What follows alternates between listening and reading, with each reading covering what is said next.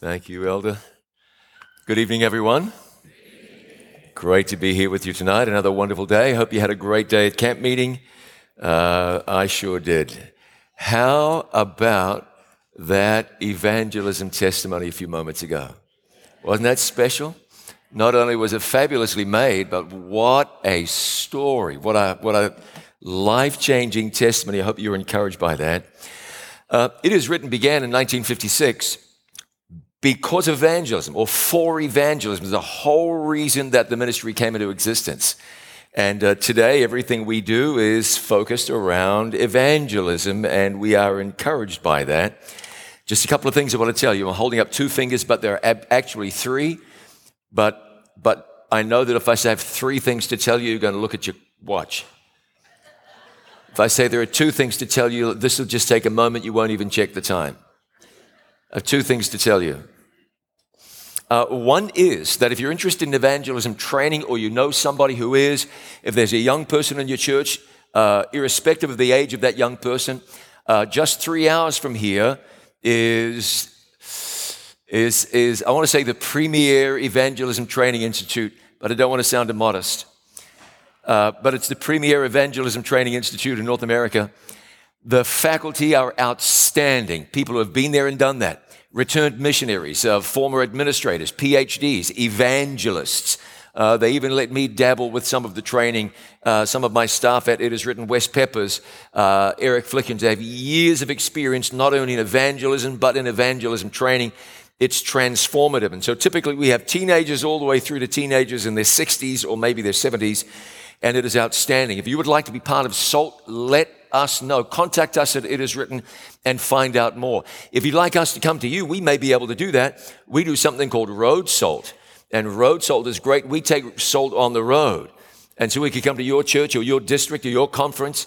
Then there's Summer SALT, where we do what would you call it? A SALT intensive. And we're working on saltines. That's SALT for young people. SALT is really making an impact, and I've seen several SALT graduates here this weekend, and that's outstanding.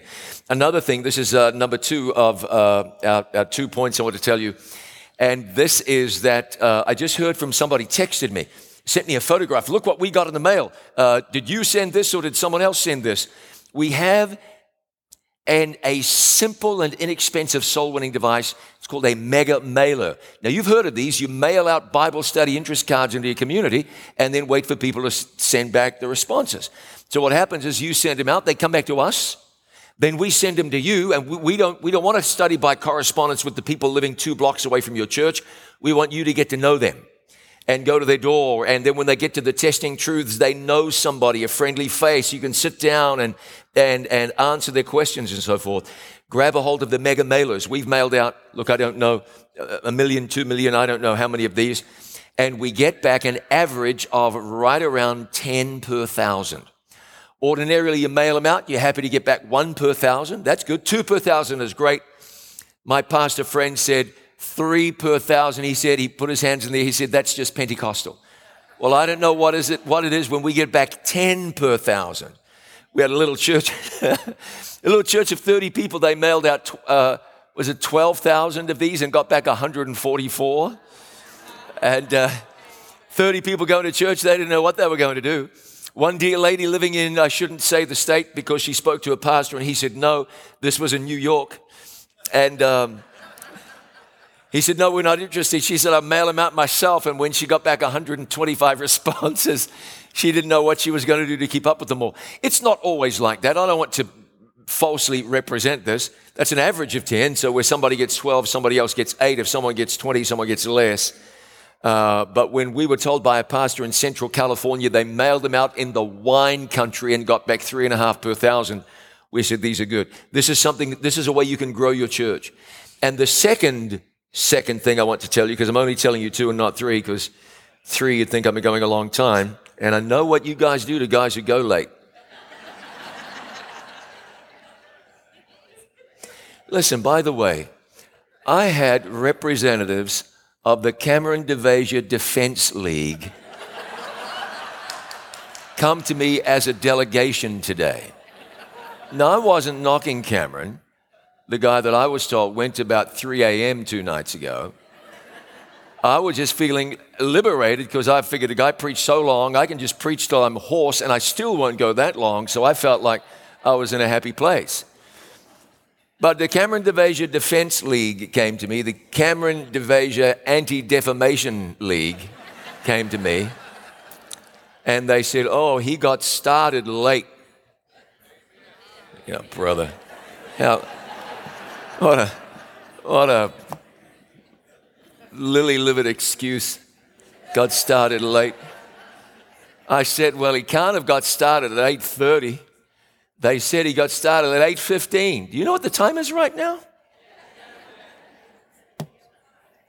They say that history never repeats. I'm afraid it does. So the second thing I want to tell you is this. My wife, who's sitting down here, Melissa Bradshaw, who is a graduate of Fletcher Academy. How about that? We have some Fletcher Academy people here. Actually, their most outstanding graduate of all time, as a matter of fact, and certainly the most beautiful graduate ever to come from Fletcher Academy. Sorry, the rest of you, but, you know. Anyway, Melissa leads children's ministries at It Is Written, and that is evangelism. Now, she's produced something that you can use in an evangelistic series.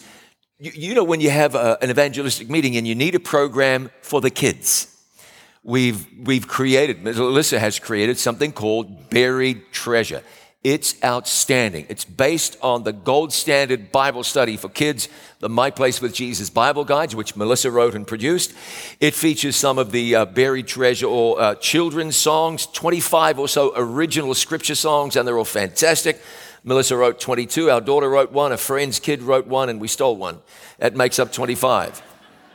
We didn't steal it, we borrowed. In fact, we tried to find out who wrote it. We tried, couldn't find out. We use it like, sorry. So if you wrote it, thanks. Thanks. So the songs are terrific. There's crafts and funny games and this and that and Bible study, and children love it. And it's brand new, and it's fresh, and it looks great, and it's really great. So keep that in mind if you're looking for something for a children's program. We've had people get a hold of that resource and do it at home. They say, we want to do this with our kids at home, and homeschoolers have used it. So anyway, that's Buried Treasure, an evangelism resource for kids. In addition to that, because what we believe is that connecting young people with Jesus is better than entertaining young people, Melissa has put together, what a great idea, Journey Through the Bible. It's a Bible reading plan for kids. And we incentivize it a little bit. At the end of the month, the kids finish their reading. They let us know. We send them the collectible stickers. I mean, this is back to the future. Mums and dads, get your children reading the Bible. It's the most exciting book they'll ever read, and they will love it. Sabbath school teachers, instead of just getting the kids in the door and sending them home and wondering why next week they haven't grown at all spiritually, get them onto Buried Treasure. They'll read 4, 5, 6, 7, 8 Bible verses a day, and they're suitable for the kids. Now love them. Kids will begin to grow. Feed them right, they'll grow, and they'll grow strong. So 2 of the many things I could tell you about at My Place with Jesus, our children's ministry at It Is Written. But one is Buried Treasure, an evangelism program for children, and a Journey Through the Bible, which is a Bible reading plan. And I'm very grateful for what Melissa is doing at It Is Written. Anyway, why don't we pray? Well, and we will not look at the time again. Let's pray. Our Father in heaven, we're encouraged tonight. What a wonderful testimony we saw earlier. A gentleman named Pepe who described himself as the worst of the worst, and you saw in him something that could be redeemed. And we thank you that you look on all of your children in the same way. We are truly, truly grateful. We've been encouraged tonight too with the focus on ASI to think about ministry in the marketplace. And we are grateful.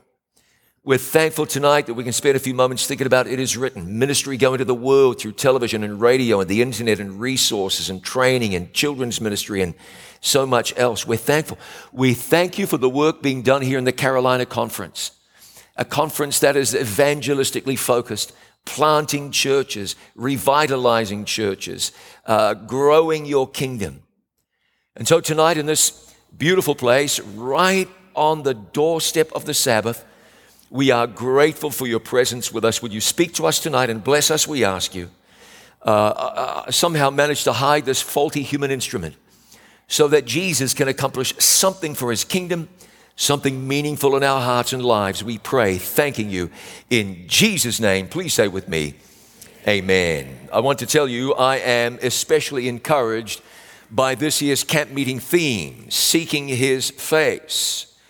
For essentially, our camp meeting theme is a brief synopsis of the essence of the Christian faith. To be a Christian is to seek his face.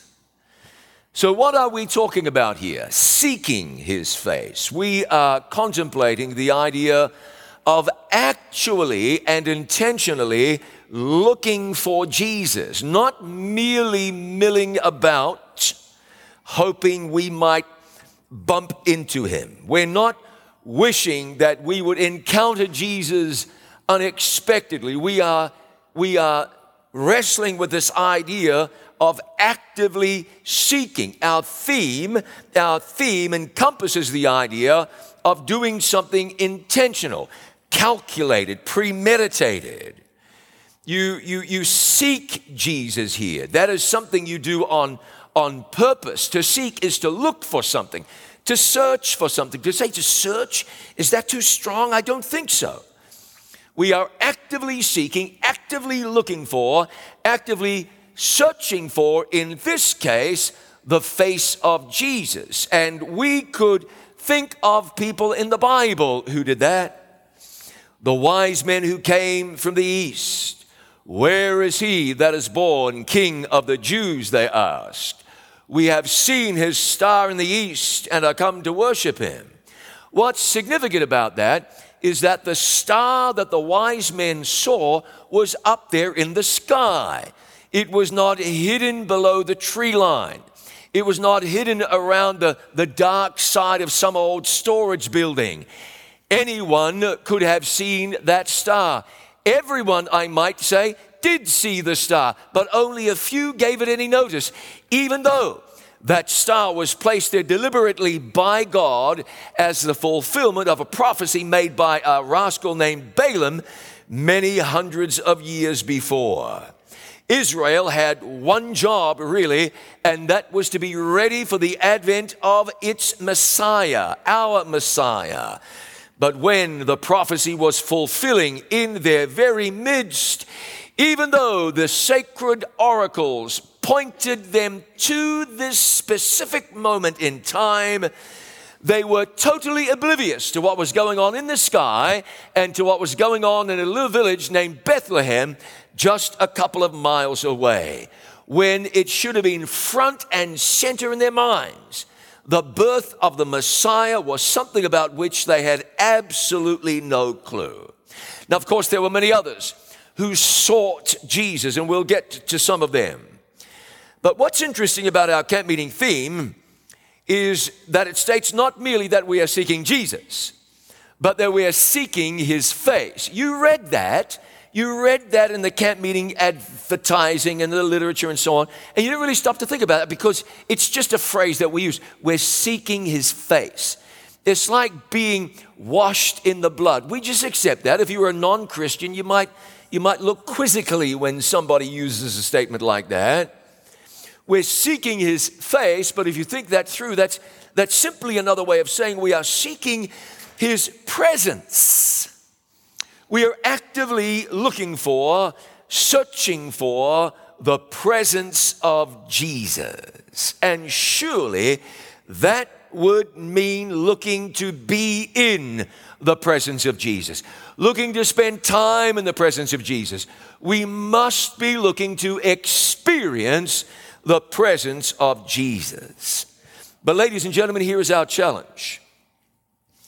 We live in a world that demands our attention and that conspires against faith in God. Without wanting to get political, it'd be so easy to say something and be branded as political. Don't want to do that. But we're living in a world now where down is up and up is down, and nobody seems to question that. We're living in a world now where the strangest things not only happen, but are promoted, yea, verily, they are accepted. the strangest things. And so this world is a world that is mired in the great controversy. Now, I'm going to suppose that you have read the book of Revelation, or much of it, and that book tells us that the dragon, who? The dragon was wroth with the woman and went to make war with the remnant of her seed, which keep the commandments of God and have the testimony of Jesus Christ. The devil is at war with the church. Peter wrote that your adversary, the devil, as a roaring lion walks about seeking whom he may devour. You are in his crosshairs. You have a target on you. Maybe it is a cross-shaped target. The devil hates you and your children and your grandchildren, hates your pastor, hates your church, wants to see us all gone. We exist in that milieu, you understand. That's where we find ourselves. The dragon, the devil, was wroth, angry with the woman, and the woman is the church. The woman is the church. Let me share something from my experience. I was not yet a member of the church. I was living on what for me then was the other side of the world, living in London, England, and I attended a church in the center of the city, just a couple of blocks up from Piccadilly Circus. Wonderful church at the time. Wonderful. And I got in that church and I looked around and I thought, well, look at all these people. They got 1 foot on the sea of glass and 1 foot on a banana peel. They are the most sanctified people that I could ever even imagine. The pastor says, let's turn in our Bible to the book of Zechariah. They turn there like that. I didn't even know there was a book of Zechariah. It's like magic. Now let's sing a hymn. Everybody sung. Like, by the way, the singing tonight, fantastic. You know what? I don't mean to get on anybody's case. We don't need new music. We just need the music that we do to be done well. And everybody will love that. No one can argue with how you sang tonight. That was beautiful, and it touched everybody's heart here. And so everybody sang, and it was time to pray, and they prayed. And the pastor, when he prayed, actually sounded like he knew the person he was talking to. It was fantastic. And I thought I would never been closer to heaven, and that was probably true. And then I realized, well, there's some funny things going on around here. Because I have a friend in the church, and every time a pretty girl walks by, have you ever seen the way an owl can turn its head?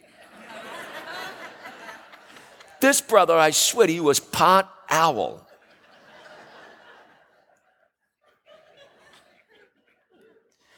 And then we had a fellow over here, Brazilian guy, who turned out he was running around on his wife. And I thought, hang on, that never even happened in the Catholic church that I attended, at least not that I knew of. And then, and it got worse. The young lady teaching the Sabbath school lesson, she was obviously a feminist, and not that that's necessarily a bad thing. Turned out she was a lesbian, and I wondered, what about that? That didn't seem right. Well, the church dealt with some of these things as it moved by, don't worry. I wondered if somehow I got the directions wrong, if God had sent me to the wrong place. I thought, hold on a second. I came out of a church that didn't have half of these problems, at least not to the naked eye, and these people are misfits and dysfunctional, some of them, and it shouldn't be that way. And I think it's true. It shouldn't be that way, but we're all sinful, and we're broken, and we're hurting, and so you get some of that. And God showed me Revelation chapter 12 and verse 17. He said, John, I have something to tell you. The dragon was wroth with the woman and went to make war with the remnant of her seed, those that keep the commandments of God and have the testimony of Jesus Christ. And it made sense then. Of course, we are going to see some challenges in our midst because the devil is at the top of his game. He's seeking to pick people off. Never has the world been more sinful, in modern times at least.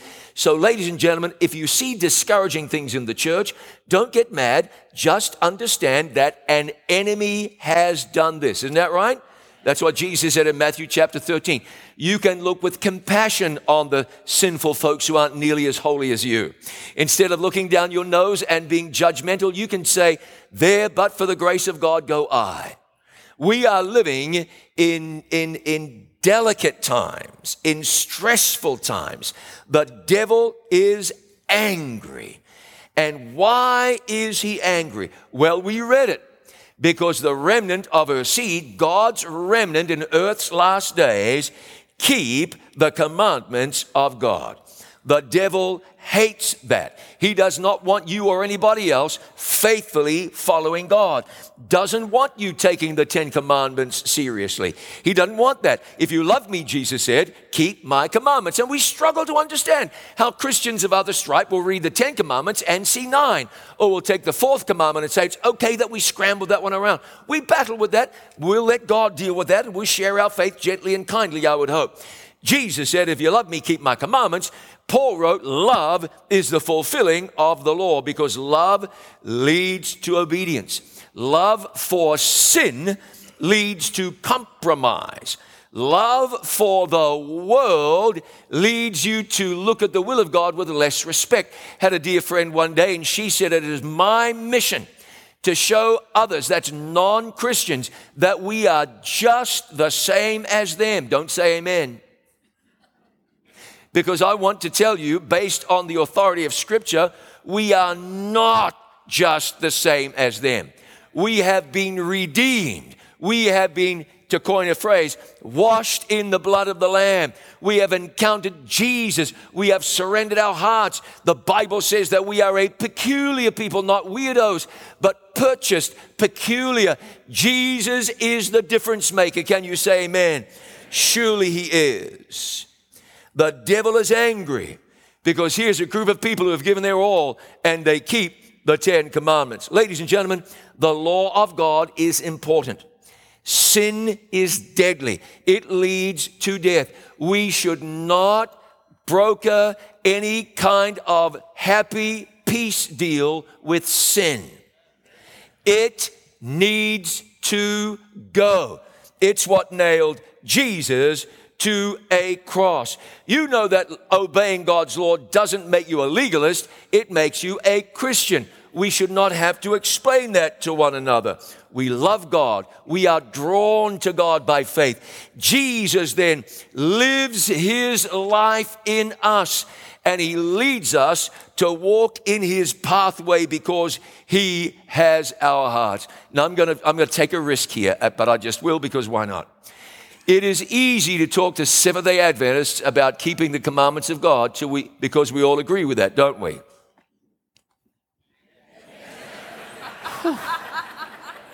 Thank you, Jesus. We all agree with that, don't we? We all agree with that, don't we? But do we all agree with that at 12:45 on Sabbath afternoon when we're running off to Shoney's? Do we? No, we don't. No, we don't. That's not progressive. That's sin. That's sin. Just is. And if you don't like me telling you that, well, I'm really glad, because evidently the Holy Spirit is speaking to your heart. Ladies and gentlemen, if I don't tell you, your pastor's probably too scared to tell you. And ordinarily we don't talk about this at camp meeting, because who in the world wants to out themselves and sound like some old-fashioned fuddy-duddy? But I love you. And I want to see you saved. And I'm not telling you you're lost, but I'm telling you that if you keep on going down that road, there's a pretty fair chance you will be. We are Seventh-day Adventists, right? And people say, what's the difference between us and you? And our answer is, well, what are the similarities? Let's talk about the similarities first, because we are so like you Methodists. We're so like you Baptists. We are so like you Pentecostals. We've got so much in common. That's all true. But the point of difference is the seventh-day Sabbath, that we understand it's going to be a test down at the end of time. And if you are choosing to fail the test now, tell me how you're suddenly going to straighten up and pass the test down at the end of time. No, we're not saved by Sabbath keeping. Never. No one ever was. We are saved by grace through faith in Jesus. That's the only way. But if you love me, he said, you'll keep my commandments. You're not going to dumb them down. You're not going to treat them cheaply. Ladies and gentlemen, let's show the world. More importantly, let's show Jesus, and let's show ourselves that we take this thing seriously. We believe in commandment keeping, not commandment breaking. I'm willing to say amen. I want to encourage you to treat God's law with the sacredness it deserves. The devil is behind all of the watering down of God's law. people keep the commandments of God. The devil hates that. Of course he does. But there's something else in that verse. And I kind of easily brushed over it. The dragon was wroth with the woman and went to make war with the remnant of her seed that keep the commandments of God. Now think very carefully, please. That keep the commandments of God. The very next word in that verse is what? That keep the commandments of God, that's one. And the testimony of Jesus Christ. You have read Revelation 19 and verse 10. And so you know that the testimony of Jesus is the spirit of prophecy, the spiritual gift of prophecy. The devil is angry with the remnant church because we are in possession of the end-time manifestation of the gift of prophecy. The devil hates the idea of God's people reading and listening to and being guided by the spirit of prophecy. My brother, my sister, I would appeal to you, don't go soft on the spirit of prophecy. Can you say amen? This is no time for that. We are living in earth's last days, and God specifically gave us special guidance. Special guidance. We want to read those books given to us by God. Read the Conflict of the Ages series. Read Patriarchs and Prophets. It'll grow your faith. Read Prophets and Kings. It'll blow your mind. Read The Desire of Ages. You will look straight into the face of Jesus. Read Acts of the Apostles. You will be energized for evangelism. Read The Great Controversy, and you will see this world through new eyes. You want to read these books. They will change your life. They will draw you to the heart of Jesus. They will provide insight. They'll reveal Christ and strengthen your heart. Read the testimonies to the church. It says on the front cover, it's to the church. Don't answer out loud. But when was the last time you even held one of those books in your hand? Let me do a little unsolicited piece of advertising for the ABC. If you don't have the testimonies at home, before camp meeting's over, stop by the ABC and buy them. I hope they run out. If they do, give them your name, phone number, and credit card number and say, send me a set when you order more in. You will read your story in there 1,000 times. I try to read, I'm reading my way through the testimonies again. I'm reading small chunks, but consistently.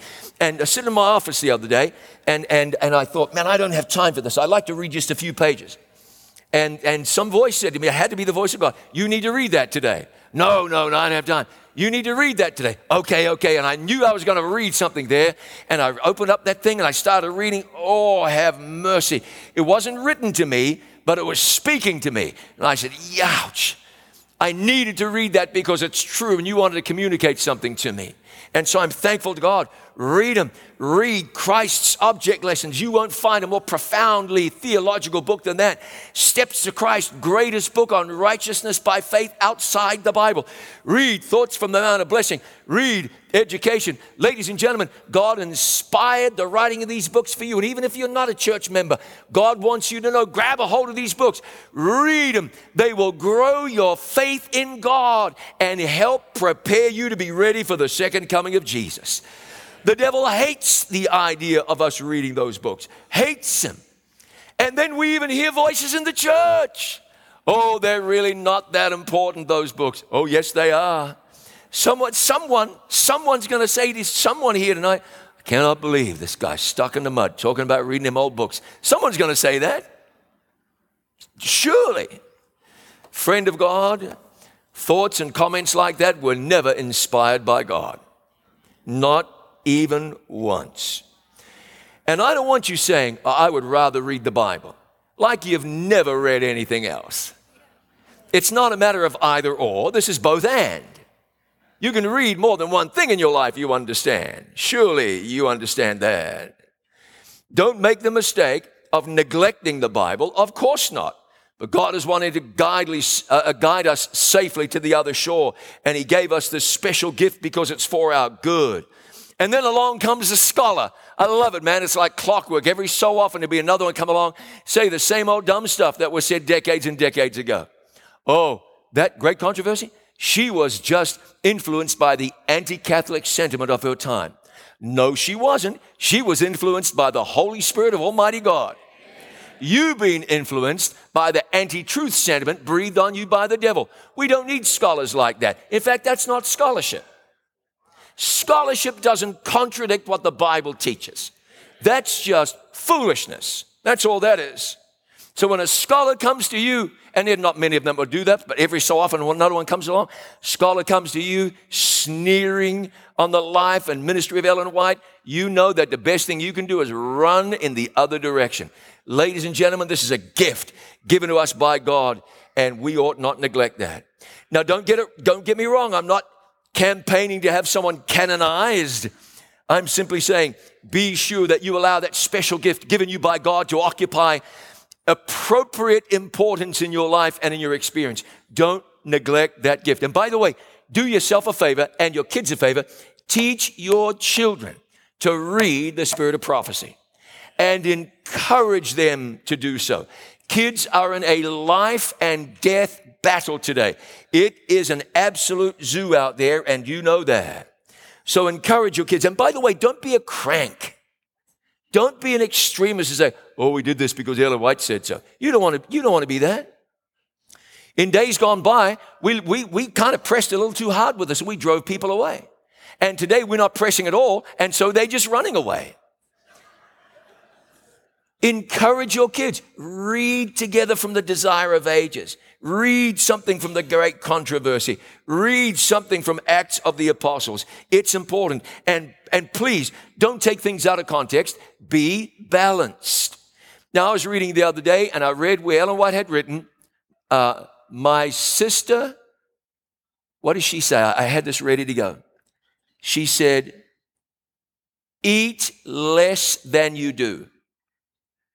Now, she did not say that to me, I promise you. That's not what I read. That was for somebody else. But you could read that and say, well, listen, I have to take that. She's speaking to me. Maybe you don't. Remember, time and place. Who was being addressed? Who was being spoken to? What were the circumstances? We don't need any more extremists in the church. We got more than our fair share. So keep it straight. Keep it in the Bible, keep it in the spirit of prophecy, and be guided by God. Can you say amen? We're in a battle for our souls. It's a tough battle and it's intensifying. We want to grow our faith in God because the devil is playing for keeps. He is serious about all this. Why don't I add another thought while I'm at it? Let me add this. And the dragon was wroth with the woman and went to make war with the remnant. I remember sitting in a minister's meeting. Not in this union, not in this time zone. And I was sitting there and I heard a young hotshot minister at the table next door. He was a guy that the conference had brought in because he was the next big thing. And I couldn't help overhearing him when he said, oh yeah, I believe what the church teaches. That was a relief. But then he said, but you know what? I just don't believe that we are the remnant. He said, I don't believe that. And I heard him say that, and I said to myself, he will soon be out of the church. Unfortunately, I was right. Last I heard, I asked a friend of his, he's now living with there's a name for these guys. He's living with a Brahmin, a New Age spiritualist teacher. He's as far from God as he possibly can be. My friend said, I had to cut the conversation short. He said, I just couldn't handle all the swearing on the other end of the telephone. We have to understand something. This shouldn't make us arrogant, shouldn't make us proud, but God has raised up a remnant. That's to be the repository of God's end time message, the three angels' messages. Now, that message is going to go to the world. The whole world. Now, you can go to any other Christian church in the land, and they are our brothers and sisters in Christ. Genuine Christians who love Jesus with all their heart, but not the remnant. God has given to us the three angels' messages. He has given to us a work that he hasn't committed to any other church. He's given to us the message of the work of preparing a people to be ready for the return of Jesus. Now, how's that going? Okay, before we start congratulating ourselves, there's 20-odd million of us and 8 billion people in the world. All right. I had this discussion once with a lady in our church. We were asked to rent our church to a Sunday church. And she said, Pastor, we would be allowing Babylon in our church. I said, hey, let's open our Bibles together. We went to Revelation chapter 18, and God said, come out of her. I said, they're God's people. She said, okay, I'm in. I vote yes. So it's not us and them. There are Christians all across the landscape. But friend, God has called us to a special work.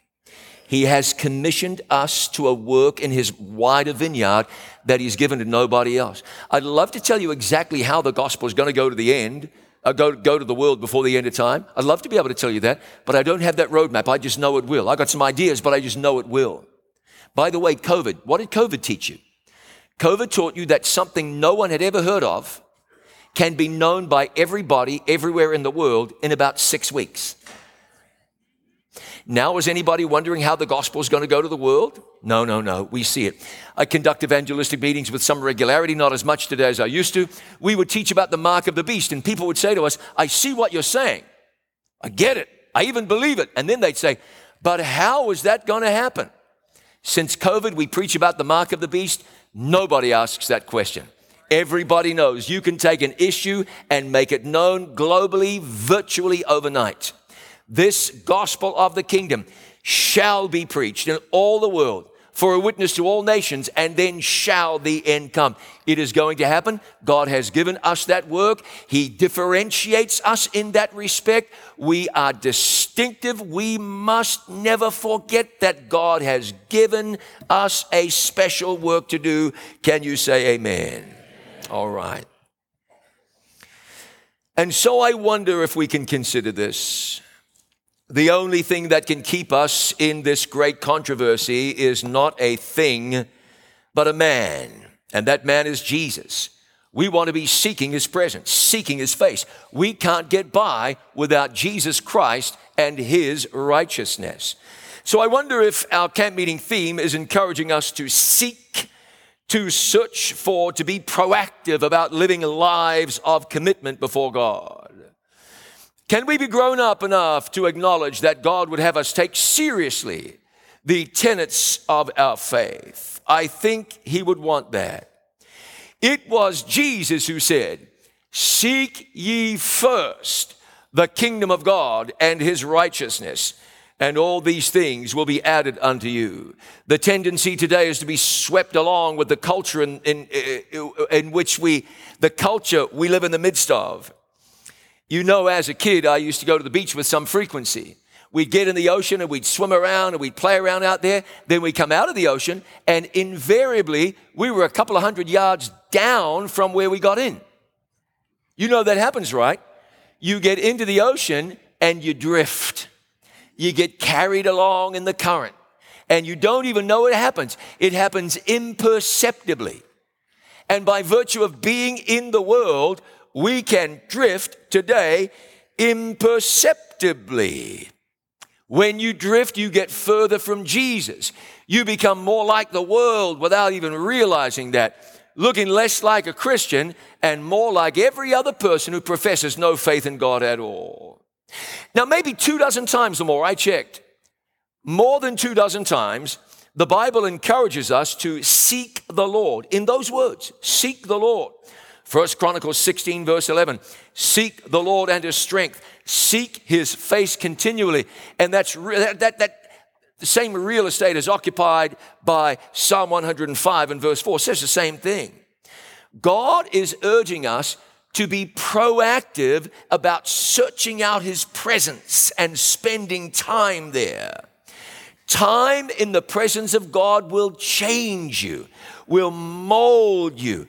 We cannot be Christians. without taking time to pray and read, without being active in ministry, sharing our faith. This is a real thing. Now, Moses gave us an example. Unwittingly, Moses went up into the mountaintop with God. He spent 40 days and 40 nights there. It came to pass, Exodus 34 says, when Moses came down from the Mount Sinai with the 2 tables of testimony in his hand, he came down from the mountain and didn't know that the skin of his face shone while he talked with God. Sorry, it was Aaron actually. And when Aaron and all the children of Israel saw Moses, behold, the skin of his face shone, and they were afraid to come near him. He had sought God's face and been in his presence. Until Moses had done speaking with them, he put a veil on his face. Moses, you've been in God's presence. You are shining too brightly for us now. You have to veil that. We can't even look on you. What a thing. He'd been in God's presence. Didn't you read in the New Testament? They took knowledge of them that they had been with Jesus. It makes a difference, not just to your countenance, but it makes a difference to your heart, you understand. He'd been there on the mountaintop. He had been in the presence of Jesus. And I'm going to give you a verse and then run over to the book of Revelation. 2 Corinthians chapter 3:13. And we are not like Moses, who used to put a veil over his face so that the sons of Israel would not stare at the end of what was fading away. Verse 18. But we all with unveiled face, beholding as in a mirror the glory of the Lord, are being transformed into the same image from glory to glory, just as by the Spirit of the Lord. And by the way, we can talk about rights and wrongs until the cows come home. We can. How to do this and whether God wants that and what the Bible says about this. But nothing will make that effective in our experience unless we are spending time face to face with God. That's where transformation comes from. And my brothers and sisters, we are to be transformed before Jesus returns. Yea, verily, we can know that that will be a reality in our experience. Because in Revelation chapter 18, where we read about the 4th angel, it says, after these things I saw another angel come down from heaven, having great power, listen, and the earth was lightened with his glory. What this is telling us is that before Jesus comes back, the earth will be illuminated with a manifestation of the character of God. It will be seen in God's people. This is what God is calling us to. Not to be just like everybody else, not to be as close to the world as we can possibly be, but to distinguish ourselves from everything else because we have been with Jesus. It must change us. It must transform us. It will if we take that time. We are to seek his face, not because it's a good religious idea, not because it's simply a slogan we put on the advertising this year, but because that was prayed about and thought through by people who want all of us to be transformed as we spend time in the presence of Almighty God. Can you say amen? In God's presence, Daniel fell down as dead. God's presence will cure us of self-confidence and self-satisfaction. When you see God in his greatness and his majesty, everything changes. Daniel said, my comeliness was turned in me into corruption, and I retained no strength. There's a Bible verse that says, read the word to your children, rising up early. Put it on your doorposts and between your eyes. Ladies and gentlemen, that's the word of God. Listen, you won't drive to the post office without putting your seatbelt on. Good idea. But you will start your day without reading the Bible? Without fortifying your mind with the presence of God? When did you last pray that God would fill you with his Holy Spirit? If it wasn't this morning, then it's way too late. Think about what you're doing. You are going through life telling God, I'm good. You don't need to bother sending your Holy Spirit into my heart. I can take care of this. No, you cannot. We need Jesus desperately. And God has promised he will give the Holy Spirit to us in answer to our simple request. We just ask and he will do it. God is more willing to give the Holy Spirit to us than we are willing to give good gifts to our children. Friend of God, we are so close to the return of Jesus. So close. We don't have time to dilly-dally around anymore. We got to seek his face while there is still time. Receive of his Holy Spirit. Connect with God through the word. Be strengthened through prayer. And be certain that Jesus is living his life in us. It is the presence of God we need. Hey, you didn't expect to come to camp meeting and have somebody in the evening meeting tell you something as basic as look after your devotional life. Take time to pray every day. There's a reason you lose your temper. It's not because of your father's DNA being in your life. It's because you are not spending time in the Word. It's that simple. There's a reason your mind wanders off onto unholy ground. That's because you're not praying. Friend, we are talking about going to heaven and inhabiting mansions that Jesus is building for us. And we'll discuss the chiastic structure of the book of Revelation. And we'll become self-proclaimed experts on the sanctuary. All that's okay. But if you are not praying, who are you fooling? Nobody at all. All these cranky folks in church who want to argue about everything. Ask them what they're hiding. There's a reason people act like the devil. It's not because, oh, that's just old Bob. He's just like that. No, old Bob is not praying. And old Bob is not reading his Bible. And old Bob thinks he's going to go to heaven just like he is. He's going to wake up on the judgment day mighty surprised. Friend, the last sands are falling through the hourglass of time. And you know that I don't know how much time we actually have left, but I think we all agree it's not much. And by the way, consult the date of birth on your driver's license. And in all this talk about the return of Jesus being soon, it's soon no matter how you cut it for most of us, because we don't have awfully long.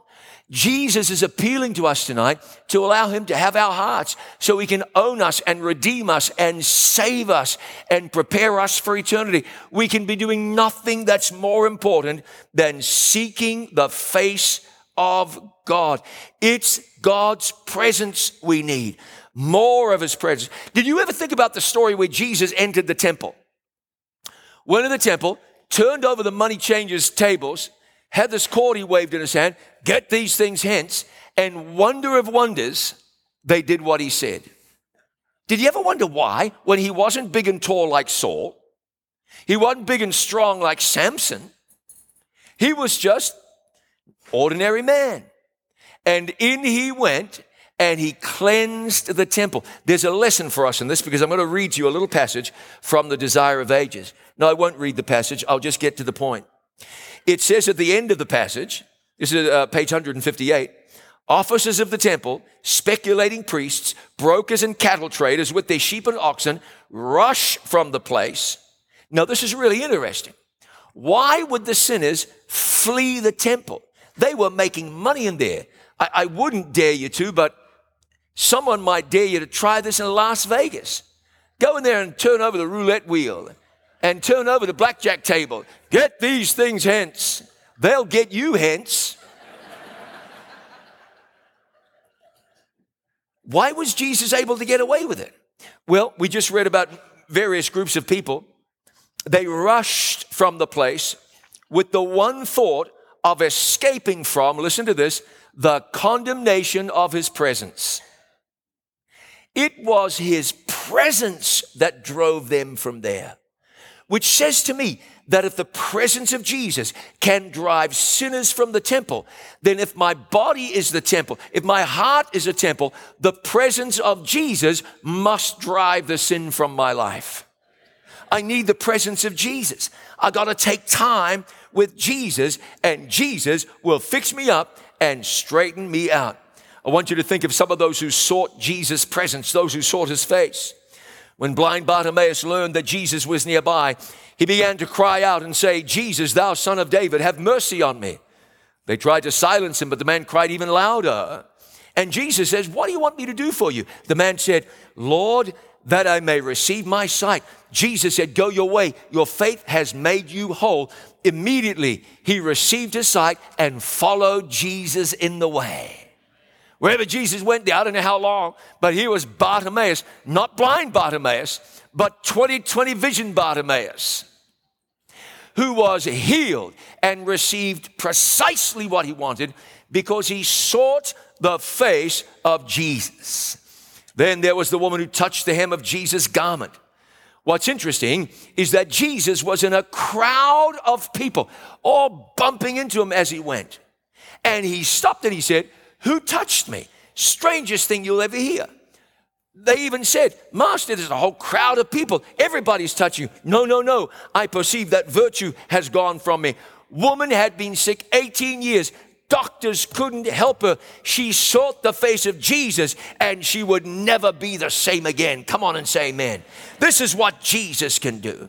Only Luke chapter 19 tells the story of Zacchaeus, a wealthy tax collector and an enemy of his own people because he was an agent for the occupying Roman power. Bible says he sought to see Jesus, who he was, and couldn't because of the crowd, because he was little of stature. And he ran before and climbed up into a sycamore tree. Man, you can't roll out of bed half an hour early to read your Bible. And here's Zacchaeus wearing his, I don't know, what's that? I can't remember the designer. We'll call him Christian Dior. Wearing his Christian Dior clothes. I can't see Jesus, so I am going to climb a tree. Not a dignified thing for the man to do. But he had to see Jesus.